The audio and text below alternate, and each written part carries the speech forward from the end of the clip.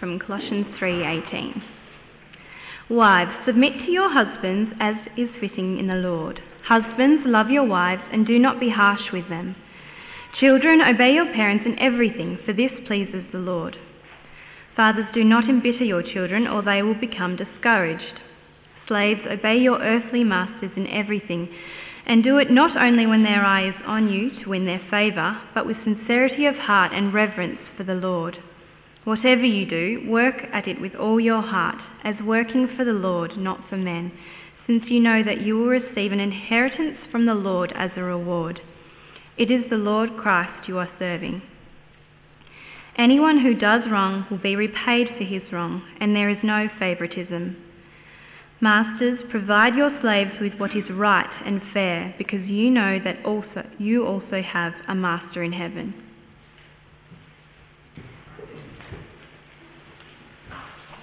Okay, let's pray. Father in heaven, as we hear your word expounded, I pray that you'll not allow us to just sort of cruise through, but rather we pray that you'll produce in us repentance, that you'll produce in us greater faith. So help us, Lord, please, we pray, to listen carefully and to follow along and to think about how this really relates to us, and help us to make those necessary changes. And through all of it, Lord, help us to fix our eyes more closely on Jesus. Amen. Thanks, Carl.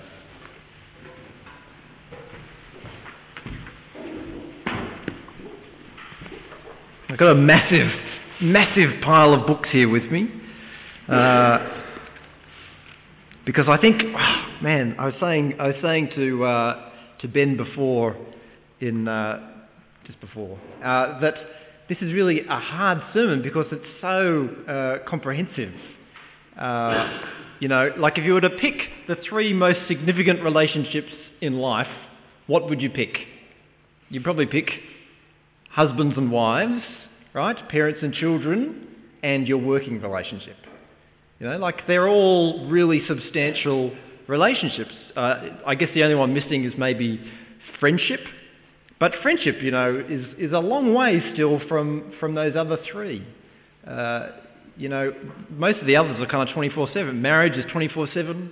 Parents and children is 24/7, at least for 20 years of life. And our working life takes up a huge percentage of our time. And so these are three really significant relationships. And it's hard to get through everything that you want to talk about, I suppose, everything there is to say in 30 minutes or 40 minutes or 50 or 60 or 70 minutes, however long it will take. So I thought I'd recommend a few books.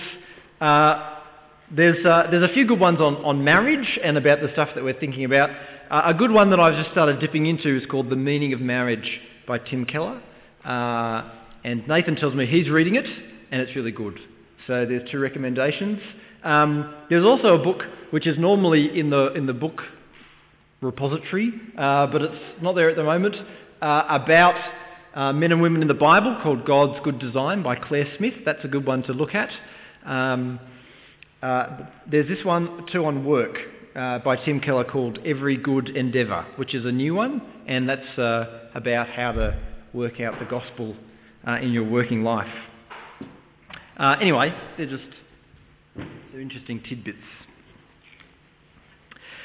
So we're looking this morning at this passage then in Colossians chapter 3, and about these three key relationships, and really about how the gospel works out in those relationships. So I mentioned before that last week we were thinking about that instruction of Paul: set your minds on things above, not on earthly things. Set your minds on Christ seated at the right hand of God. And last week we kind of thought about how that works out. How does that work out in our daily lives? It works out by us putting to death the sin which kind of pervades our existence, and also by clothing ourselves with the characters and the qualities of Jesus Christ and of our Father God in heaven. And in this particular part of Colossians, Paul is kind of moving on from that, and he's going on to look at, well, how does that work out in these three really significant relationships that we have in our lives? How does fixing our eyes on Jesus and putting sin to death and clothing ourselves with the character and quality of Christ, how does that work out in marriage? How does that work out in our lives as parents and children? How does that work out in the workplace? What does that look like? And in this section of Colossians, Paul goes on to talk about that and to spell that out. So we're just going to go through those three relationships and try and see and understand how the gospel works out and flows out into those three key relationships. The first pair that Paul addresses is husbands and wives. He writes in verse 18, "Wives, submit to your husbands as is fitting in the Lord. Husbands, love your wives and do not be harsh with them." There's no denying that those instructions, that instruction is one of the most controversial, I think, in our day and age, in our culture, in our society. A few months ago, you may or may not have heard about it, the Sydney Anglicans proposed a new set of marriage vows for people that people could optionally adopt in the Sydney diocese. And in those marriage vows, the wife promised that she would submit to her husband. And it became a front page news story. It was on the front page of the Sydney Morning Herald for several days in a row, actually, I think. And it also became the subject of Q&A when I think Peter Jensen was on Q&A. But here's one of the letters to the editor that was written in response to that. "How tiresome to read the latest sexist onslaught on Anglican women. They have a lot to put up with. A few Sydney male Anglican groupies must have laboured long and hard to come up with the idea that women should submit to husbands like 18th century girls. No wonder the churches are so empty now, and young people who want to marry seek out marriage celebrants and write their own vows. Surely the Anglican hierarchy can find something more useful to do in our diverse 21st century society than find new ways to demean the women." Apart from the historical inaccuracy of it being a new invention, you can sense the reticence and the resistance to that idea. And yet at the same time, Ligon Duncan, who's an American pastor, can write this about marriage. He says in a sermon, "I've seen far more marriages broken over the course of 20 years, over his 20 years in ministry. I've seen far more marriages broken because of a misunderstanding of or a rejection of God's design for marriage than I have because of adultery." Isn't that amazing? He says, what's one of the biggest causes of marriages to break up? He says it's not adultery. Sometimes it is. But one of the biggest root causes is people failing to understand God's good design. Well, in coming to terms with what the Bible says about husbands and wives, it helps, I think, to recognise a few really important things. First of all, it helps to recognise that the submission that God is calling wives to make is not for all women in general in every situation. That is, the call is not women submit to men in everything. You know, so you come to church and one of the men says, "Put more toilet paper in the in the bathroom." And you're a woman, you must do that. That's not what's going on. That's not what's going on in marriage either. But you see what Paul is talking about here is how do these responsibilities and roles work out within the context of marriage? As Tim and Kathy Keller point out in their book about marriage, there's only 2 votes in marriage, and somebody has to have the casting vote in situations where you can't come to an amicable agreement. Second, it helps to realise that subordination in role and responsibility doesn't imply kind of less dignity. So our world is full of people who have different levels of responsibility. The most obvious is in the workplace, you know. If you're in a workplace, there's only one boss, right? There's one boss and there's lots of other people who work for them. But if you're a worker, it doesn't mean you're less of a human. Well, It might. No, it doesn't mean that you're less of a human if you're only a worker and not the boss. Everybody has equal dignity, and it's also not to say that the boss is the most capable, the most gifted person either. I don't know if you've ever heard of the term primus inter pares. I don't know if that's how you say it. It's lucky Fred's not here this morning. But it's a Latin phrase, primus inter pares, and it means first among equals. And it's a kind of one of those old school things that people kind of like to peddle out every now and again. But the classic example of that, first among equals, is in a board situation. So you have a board of 12 people or however many it is, and the chairman is called the first among equals. They all have equal status, they all have kind of equal rights and so on, but everybody on that board has kind of said, this guy, we're going to give him extra authority in order to manage the board meetings and to make sure everything goes well. He's recognised by everyone with extra responsibility, but that doesn't take away from the equal dignity and equal significance of every single person. In fact, the greatest example of that equal dignity, yet distinct roles, is in the person of Jesus Christ and in the Trinity. The Father and the Son are both equally divine, they're both equally God, they're both equally deserving of our praise and of our worship and of our obedience. And yet Jesus can also say, I have come to do my Father's will. And not my will, but yours be done. Jesus is the ultimate example of equal status and equal dignity and equal importance, and yet different roles, different responsibilities. Third, it helps to realise, I think, that while children and slaves in this passage are told to obey their masters, wives are told only to submit to their husbands. So the issue is not primarily one of obedience. So a husband might say, you must do whatever I tell you to do.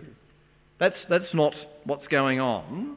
But the idea is one of submission. That is kind of the idea is of willful demotion, if you like, or willful kind of relinquishment of herself to her husband.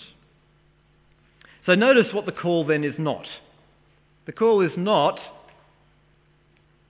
for wives to stay home and bake, and bake dinner. It's not an acknowledgement that women are a weaker sex. Paul isn't saying that the problem is that women are inherently indecisive and incapable of leadership. That's not what Paul is saying. He's not even remotely saying that. Rather, it's a question of the wife saying, how can I give myself, how can I give my very self, who I am, how can I give that to my husband in the context of a marriage? How do I do that? I do that by relinquishing my claim to leadership, by giving myself over, my interests, my hopes, my dreams, my wants, my desires, everything that I am, and giving that over to my husband. In essence, it's the question of what does it mean to love someone? And it's the same question, really, that the husband is supposed to ask as well. So Paul goes on then, and he says that husbands are to love their wives and to not be harsh with them. Husbands are not told, notably, they're not told to rule their wives or to dominate or to subdue them, but rather to love them, to do everything in their power to enable them to flourish and to grow. The daily question, if you're a husband, then is, how can I help my wife to grow? What can I do to enable that? Some people have likened the relationship between husbands and wives in marriage to like ballroom dancing. In ballroom dancing, somebody has to lead, otherwise you keep treading on each other's toes, or going in different directions, and it just doesn't work.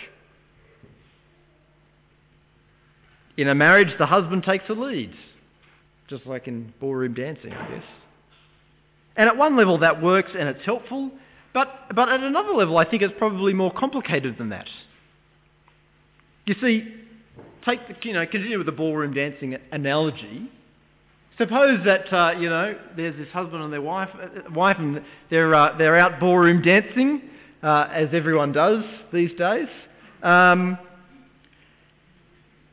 he might sort of think to himself, actually, I really don't have a clue about dance. I've never danced, the foxtrot before. But you know what you're doing. Why don't you take the lead in this dance?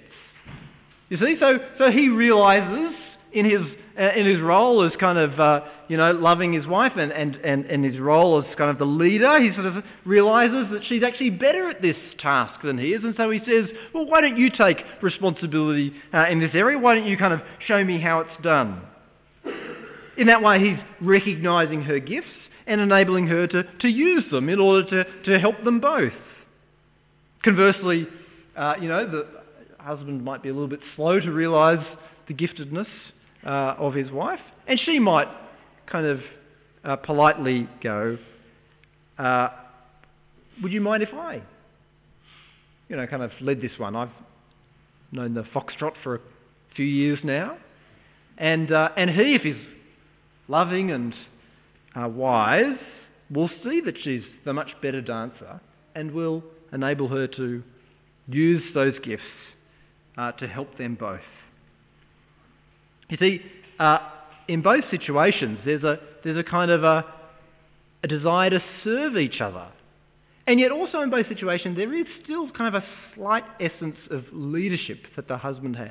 She asks him, he offers to her, but together still they're working out in order to kind of give themselves to each other in order that together they might grow and develop and serve God.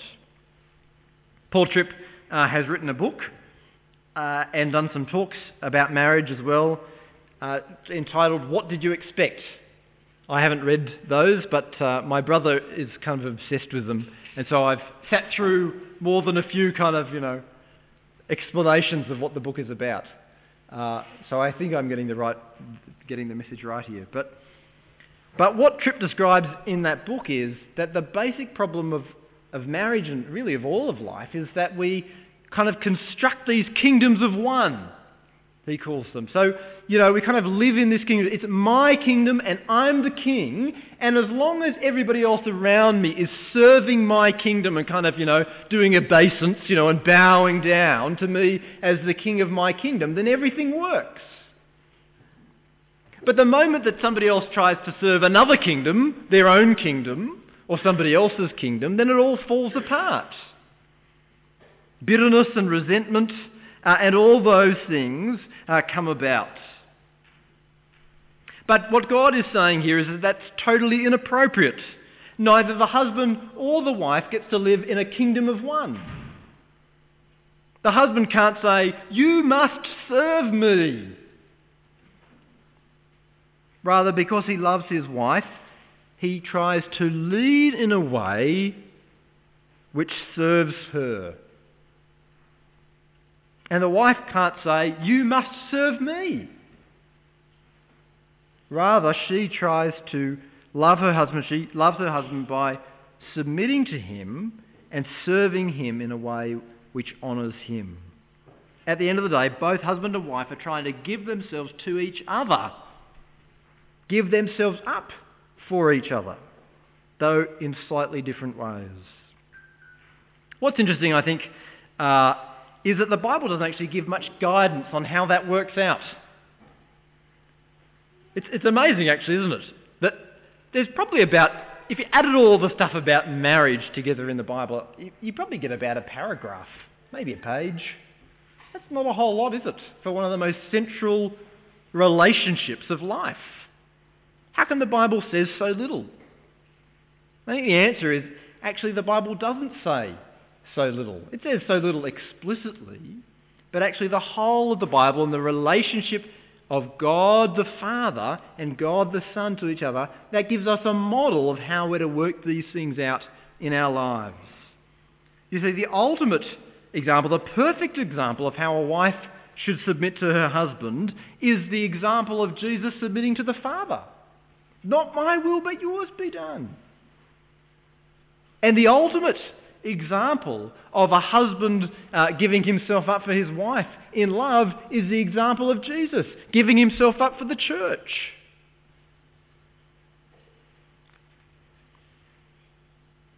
As Kathy Keller points out, both husbands and wives both get to play the Jesus role, but in different ways. And the more we understand Jesus and who he is and what he's done and how he relates to the Father, how he relates to us, everything that we can possibly understand about him, the more we understand him, the more we set our minds on Christ seated at the right hand of God, the more we understand that, the more we understand how to live out the implications of who Jesus is in our daily lives.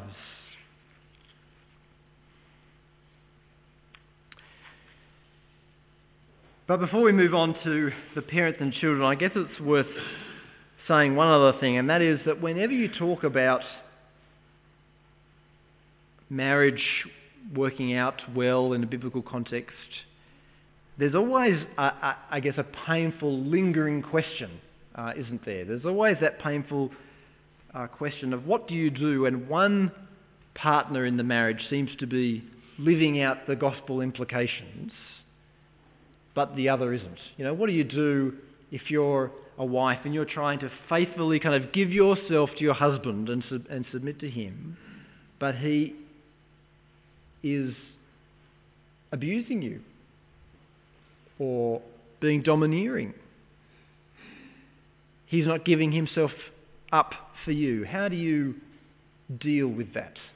What do you do if you're a husband and you're trying to love your wife as Christ loved the church and to give yourself up for your wife, and she constantly takes advantage of you and manipulates you and tries to control you? How do you deal with that? I think there are fewer painful things in life than those realities. The realities, if you like, of unrequited love, unmatched love, giving yourself up in love for somebody else and then not having that reciprocated.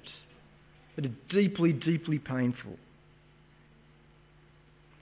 And to be honest, what to do in those circumstances it's not an easy question to answer. Except to say that Jesus' example of submission and love at least give us a glimpse of how to respond. See, Jesus' submission to his Father was a costly submission. At what point was it that Jesus said, not my will, but yours be done? It was in the shadow of the cross, wasn't it? What did it cost him to submit to the Father? It cost him his life. It was the most painful example of submission in the history of the world. And yet he did it because he loved his Father and because he loved us. Jesus' example of leadership given to the church is an example of costly leadership. What did it cost Jesus to lead us, his people? It cost him his life. Jesus gave up his life to redeem us, to restore us, to lead us as his people. Please don't misunderstand me. I'm not saying that if you're being abused that you should just live with that and get over it. Not at all. You know, if that's the situation that you find yourself in, or if you know people who are in that situation, it's important to get help. To talk to a friend. They can give you help and advice. Talk to myself or one of the elders. It's important to deal with those situations as well. The cost of cross-shaped love in those situations may mean painful and difficult steps. But even in a good marriage, love and submission are incredibly costly. The coupling of love and submission together as two sides of the same coin mean that there's a fair amount of variability in how that works out in practice. But the basic point is that we need to set our minds on Jesus Christ, on his life and example as a model for our lives in our marriages. Well, that's the first pair. You'll be happy to know that's the longest pair. The second pair of relationships that Paul talks about is parents and children. So he writes in verse 20, "Children, obey your parents in everything, for this pleases the Lord. Fathers, do not embitter your children, or they will become discouraged." So the first call then is for children to obey their parents in everything. Well, that's pretty demanding, isn't it? So it's not just obey your parents in some things, or obey your parents most of the time, but Paul says, obey your parents in everything, all the time. It's tough, again, because of that kingdom of one thing, you know. As children, we rule our own kingdom, we want people to serve us. When people tell us what to do, we don't like it, we resent it.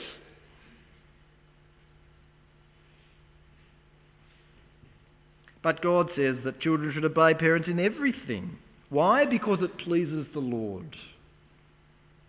Now that obviously means that if your parents tell you to do something which dishonours God, you shouldn't do it. But when they do tell you to do something, which I suppose is neither here nor there, you ought to do it. Why? Because it pleases God. So when your mum asks you to tidy your bedroom, you know, does anyone's mother ever ask them to tidy their bedroom? Or to make the bed, or anything like that? Yeah, that's right, yeah. You can all play this part of the sermon for them later on during the day. I just want you to listen to something that the minister said this morning. So your mum, you know, why? If your mother asks you to, you know, tidy your room, why would you do that? Paul says because to do that, to obey your parents, pleases God. You know, you might have lots of reasons not to do that, not to clean your room. You might not mind it being messy. You know, it's your room after all. It's my room. I don't mind it being messy. You might find it easier to find things when they're scattered around on the floor. Yes, we've all heard the excuses before, haven't we? But here's the thing. To clean your room, or to do the dishes, or to mow the lawn, or put out the rubbish, or whatever it might be, to do that simply because your mum or dad asks you to do it, that pleases God. Because God loves it when when we obey the parents that he's given us.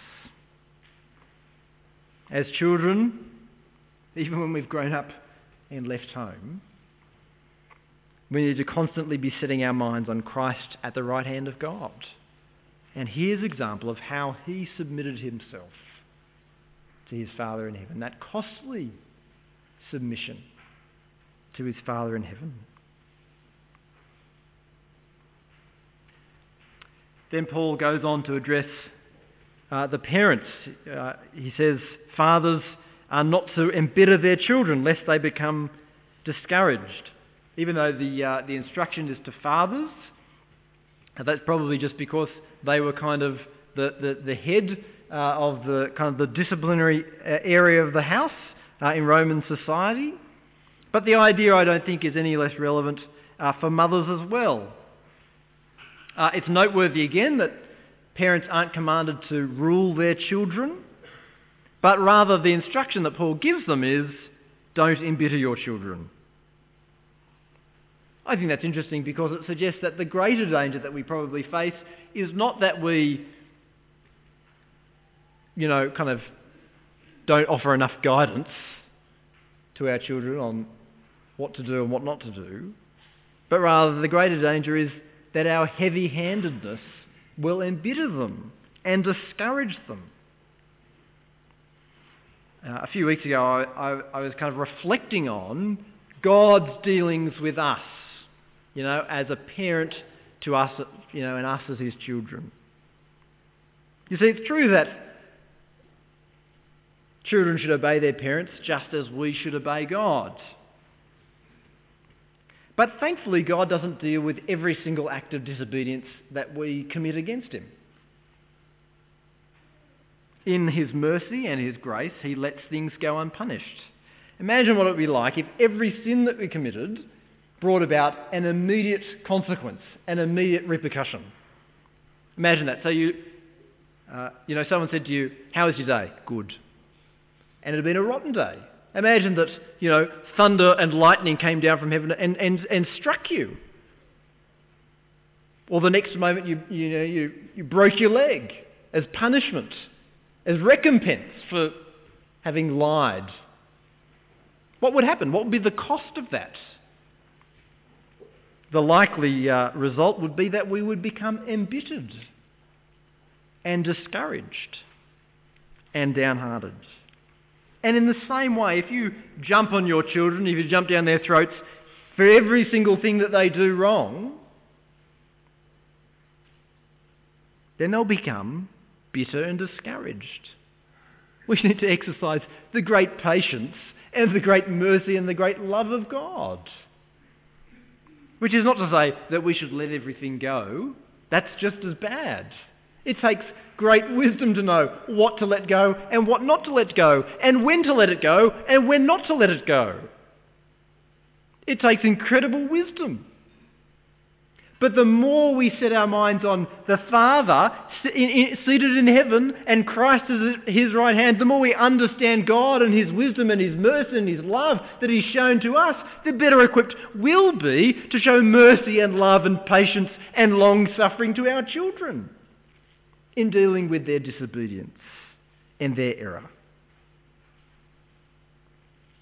Unbalanced, ungracious, unmerciful parenting, which expects children to do perfectly what it's taken God 20 years to teach us, is parenting which will embitter and discourage.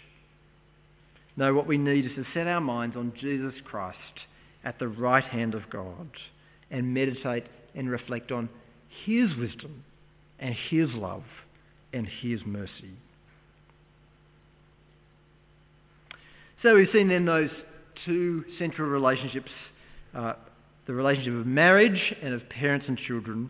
And the last pair of relationships that Paul mentions is the master and the slave. So he writes in verse 21, "Slaves, obey your earthly masters in everything, and do it not only when their eye is on you and to win their favour, but with sincerity of heart and reverence for the Lord. Whatever you do, work at it with all your heart as working for the Lord, not for men, since you know that you will receive an inheritance from the Lord as a reward. It is the Lord Christ that you are serving. Anyone who does wrong will be repaid for his wrong, and there is no favouritism. Masters, provide your slaves with what is right and fair, because you know that you also have a master in heaven." It's worth, I think, because it's so strange to us, it's worth spending a moment at least thinking about slavery as an institution and what to make of the fact that it's just seems to be only mentioned really in passing in the Bible. Why? What do we make of the fact that the Bible talks about slavery in such muted tones? Why isn't Paul going, slavery is a wicked evil? Why, abolish it, get rid of it? Why doesn't the Bible decry slavery? I think there's a few things to say about that. First, it helps to realise that by some estimates in the ancient world, a third of people were slaves at any one time. So a third of the population was in slavery of one kind or another. So it was a massive institution. Slavery was not based on race like it was in America and in Europe a few centuries ago. And slavery often wasn't lifelong. It was only a temporary kind of situation. But more than that, slaves weren't just restricted to doing menial work. So kind of when we think of the slavery that was around in Europe and America, people were really doing menial work. They were, cotton picking and doing all the jobs that no one else wanted to do. But in the first century, some slaves were doctors, professors, civil servants, people from all kind of walks of life, doing all kinds of different jobs. It also helps to realise that slavery wasn't in every respect a bad thing. So I think I said this a few weeks ago, but it was a kind of a bankruptcy protection scheme. So if you got into serious debt, one of the ways that you could deal with that was to kind of sell yourself into slavery as a way of kind of protecting your family from ending up destitute. So it was sort of a way of protecting yourself from the bad debts that you might accrue. What that meant was you might sell yourself into slavery, and I guess you'd kind of be looked after a little bit, you'd be provided for, and your wages would go, instead of to you, they go to paying off your debt. So clearly being a slave was not a great life, but in a sense, slavery was better than destitution.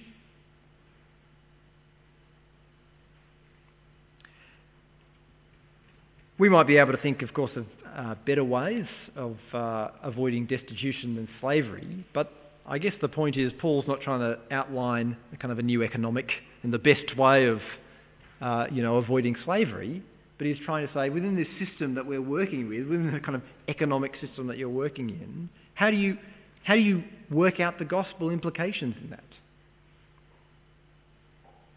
And the way that the Bible goes on to talk about that really, I guess, undermines, in a way, the whole institution of slavery. For instance, from the perspective of masters were to treat their slaves with justice and fairness. They weren't to treat them as property. In his letter to Philemon, Philemon's all about a slave Onesimus who has run away from Philemon, and Paul's writing to him and saying, look, you should take this guy back, and when he comes back, how should you treat him? You should treat him as a brother. So in a way, kind of the New Testament is destroying slavery from the inside. Everything that was bad about it, the oppression, the injustice, the unfairness, is kind of being removed by applying the gospel to it. Now, there's a lot more that you could say about the Bible and slavery. But I guess the important question for us is, what do we do with these commands about masters and slaves in the 21st century? None of us are slaves and none of us are slave masters, but I think these instructions are still helpful for working out what to do in our working lives. I think Tim Keller calls them a rhetorical amplifier, whatever that means.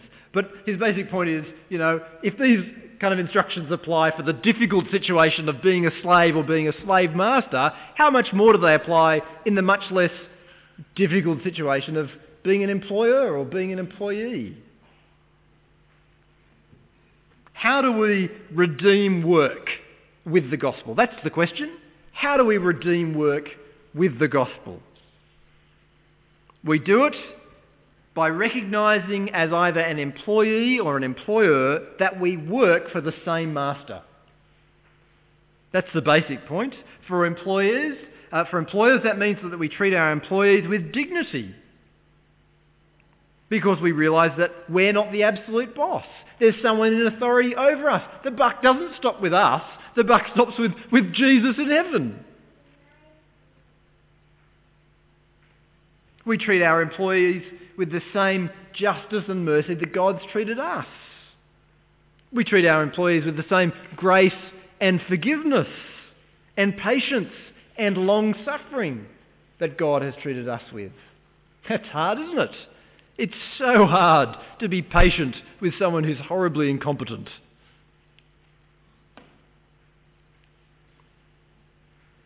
But aren't we horribly incompetent from God's perspective? Wouldn't it be easier just to do away with all of us and let Jesus finish all the work himself? And yet God has chosen in his wisdom to enable us to be part of his redemption plan. in his grace and his mercy and his love. Yes, there are times when we might have to say, look, I'm sorry, this just isn't working out. Maybe you're not suited to be whatever. But our first port of call is to model the patience and the kindness and the love of God. What does it mean as employees?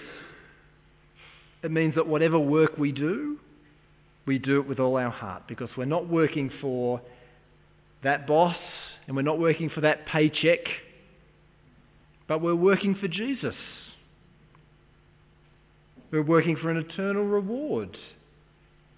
We're working for something that will last beyond this earth. We're working for Jesus, the Lord of heaven and earth, and our Redeemer. That's so hard, isn't it? I think that's one of the hardest things in all of life, is when you're in a dead-end job, and a job which isn't kind of interesting, it's not motivating. It is so hard to keep going, isn't it? And there's no great secret. It's not as though you'll say, well, I'm working for God, and all of a sudden you'll enjoy it. That might come eventually. But before that comes, there's a lot of hard grind, where we have to fix our eyes on Jesus, who for the joy set before him endured the cross, scorning its shame, and sat down at the right hand of God. You see, we have to set our minds on Christ seated at the right hand of God every day of our lives. Because every day of our lives, it's hard to work out the implications of the gospel. But when we see Jesus crowned with glory and splendour, when we see Jesus having worked out the difficulties of our world in his life in service to God, we catch a glimpse of what it means for us to work out the difficulties of our life, remaining faithful and in service to God. I think it would be fair to say that all of us fail terribly at working out the gospel in our lives, whether it's in marriages, whether it's in families, whether it's in workplaces. But we have to remember as well, I think, that living out these relationships in the context of the gospel not only means following Jesus' example, but it also means remembering what Christ has done. It also means living out all of these relationships in the shadow of the cross. It means every day when we fail to do what Christ has already done before us. It means that every day we have to end the day at the foot of the cross saying, Lord, I've done it again today. I've mucked it up. I've embittered my children. I've manipulated my husband. I've oppressed my wife. I gave half-hearted work. I oppressed my employees. Lord, forgive me. And help me through your Holy Spirit to keep setting my eyes on Jesus Christ and working out his life in mine. Let's pray for that.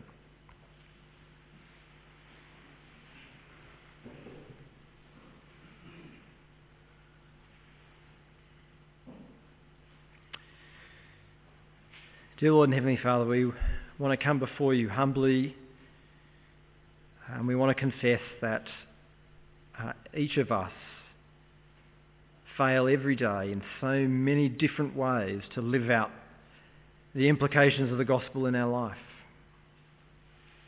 Lord, as husbands, we fail to love our wives, we oppress them. As wives, we try to dominate our husbands and overrule them and manipulate them.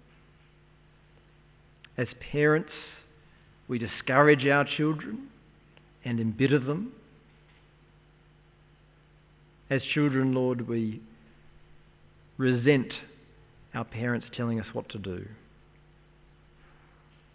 As employees, we find it hard to stay motivated and to keep working for Jesus.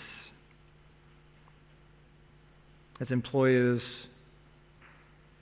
we so easily put the requirements of the business over the needs of those who work for us.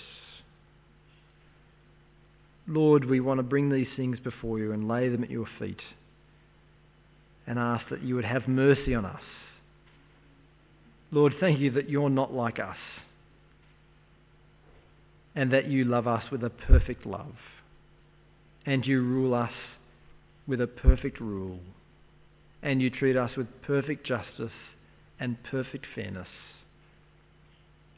Lord, thank you that even when we fail, you are constant and always gracious and always merciful and always willing to receive us back.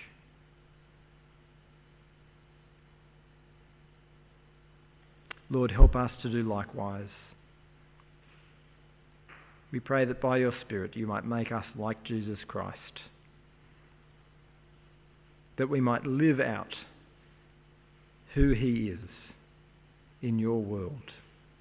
We ask it for his name's sake. Amen.